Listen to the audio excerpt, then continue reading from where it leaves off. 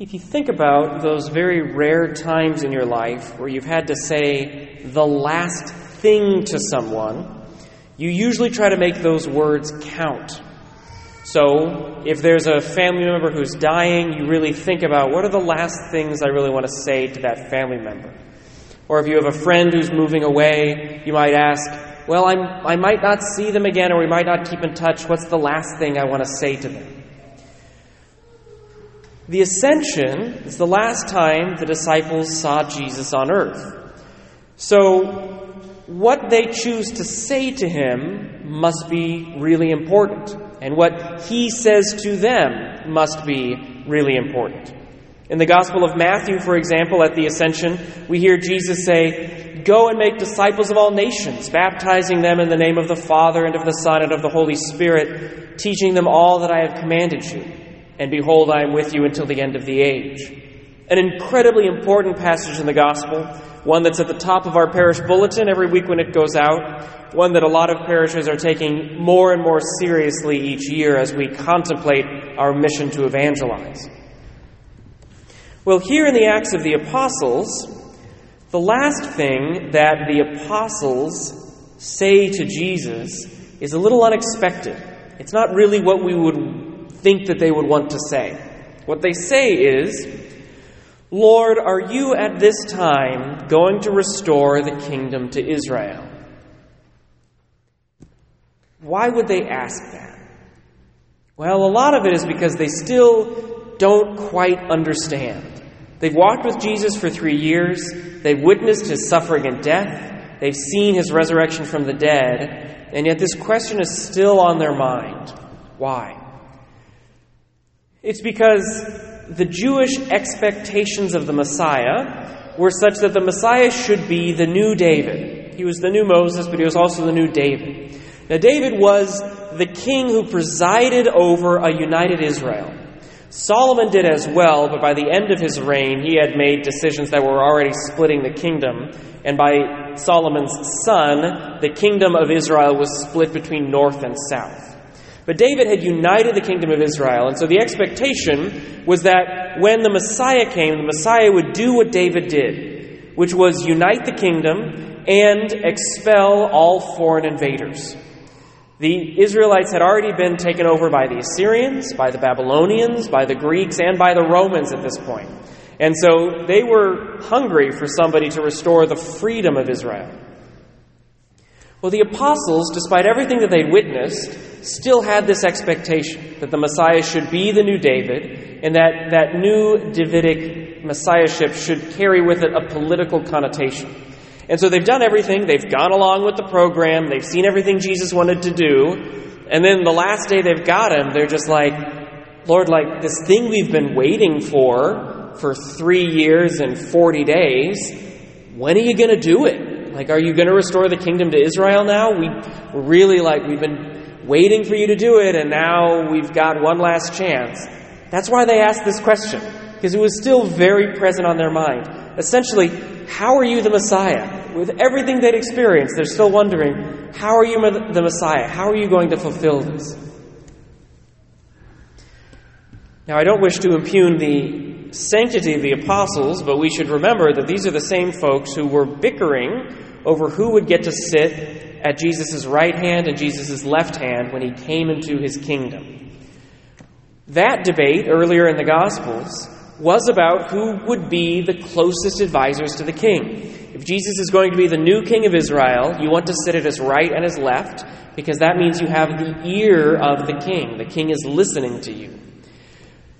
Jesus himself eventually does tell the apostles they will sit on 12 thrones, judging the 12 tribes of Israel. There is this current of discussion of power.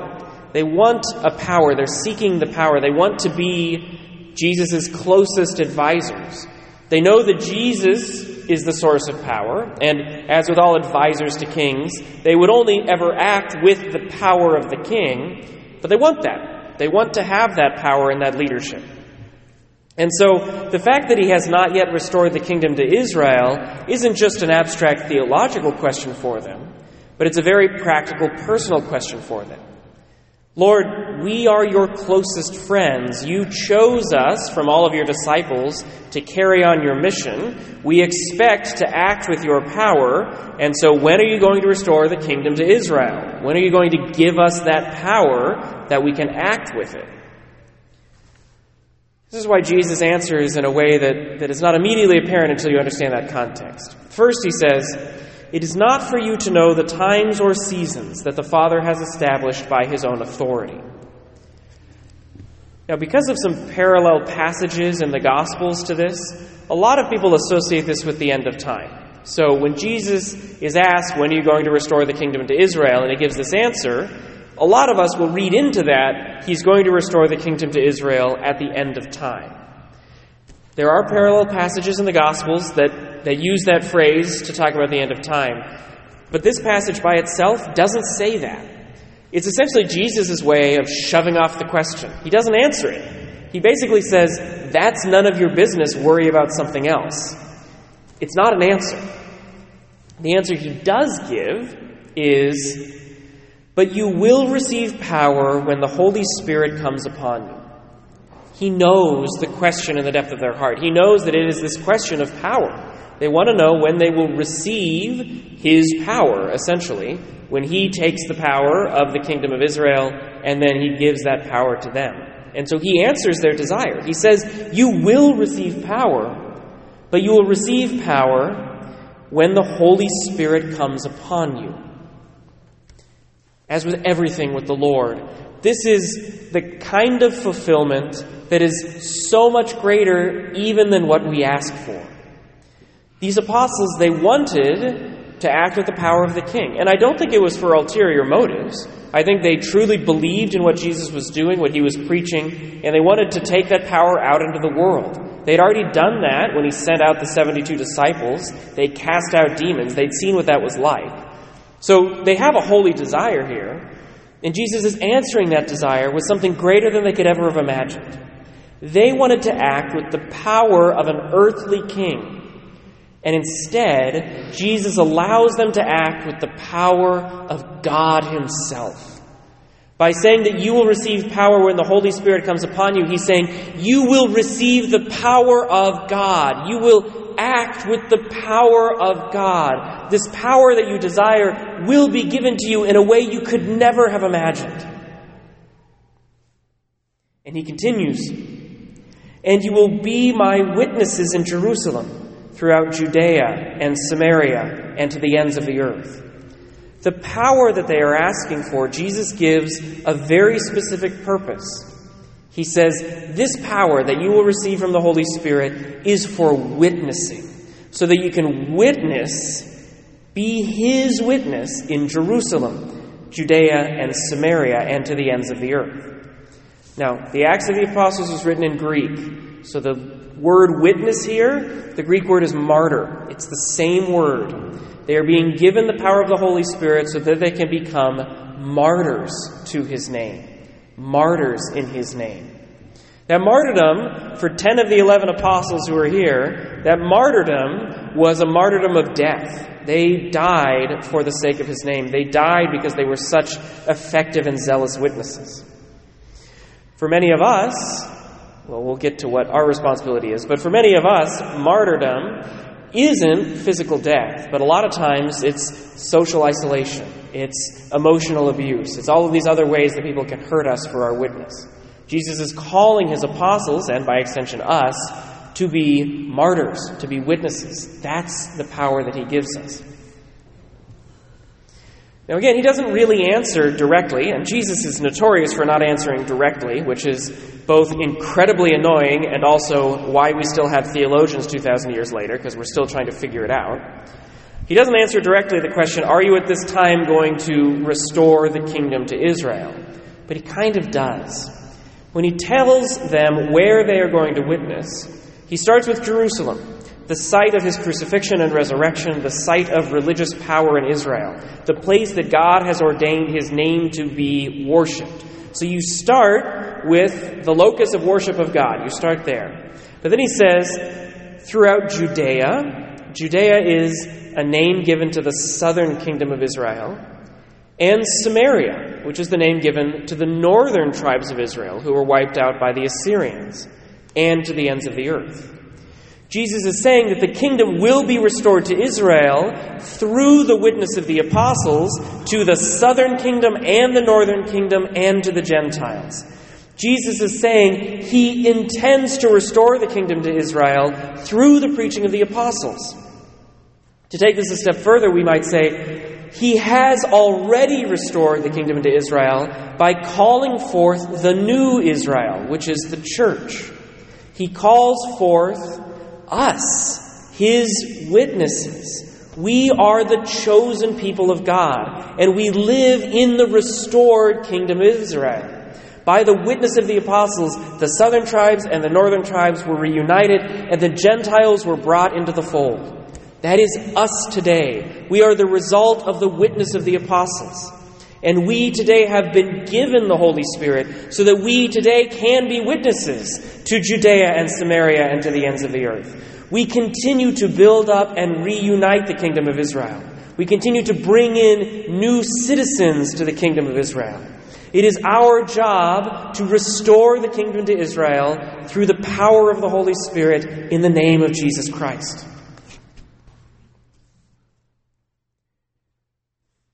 As I was preparing this homily, I was trying to think of a good analogy for the themes of the Ascension. At the Ascension, we have the last words of Jesus. We have the fact that he was taken up into the clouds. But we also, and the Church's liturgy really emphasizes this, we also talk about the fact that Jesus ascends to sit at the right hand of the Father. To sit at the right hand of the Father. Again, this squabble amongst the apostles, who's going to sit at his right and at his left. Whoever sits at the right and the left of the authority has influence over that authority. Jesus sits at the right hand of the Father so that he can mediate for us for all eternity. He can pray for us and intercede for us for all eternity. And so the best analogy I could come up with comes from my foreign travels. I've been blessed in my life to travel to other countries multiple times. Canada, obviously, Mexico, England, France, Spain, Herzegovina, and Israel and Palestine. And in some of these countries I felt incredibly safe, like I was at home. In some of these countries I felt a lot less safe. In each of these countries I visited, though, I was hyper-aware of the fact that I was holding an American passport. That hyper-awareness gave me two things. The first is that it reminded me that I was an emissary of my country. I didn't speak the language in a lot of these countries, and even in England I couldn't hide my accent. People knew that I was an American. How I conducted myself reflected on my country, and I knew that.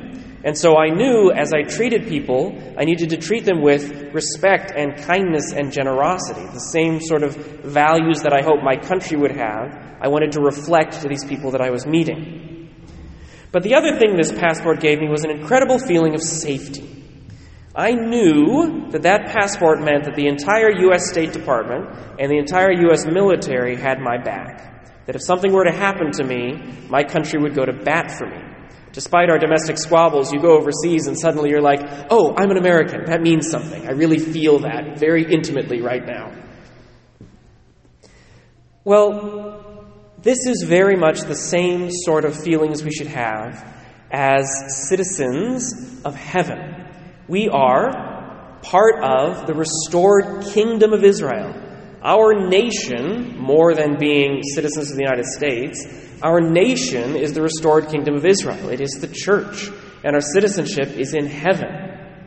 Well, like the U.S. State Department and the U.S. military, you should feel incredibly safe, given that Jesus Christ is sitting at the right hand of the Father praying for you. Right? The U.S. military has nothing on the power of Jesus Christ. He is up in heaven worrying about you every day of your life. He is praying for you every day of your life. No matter what obstacles you face, no matter what horrors you have to gaze at, He is there with the Father, begging the Father to take care of you.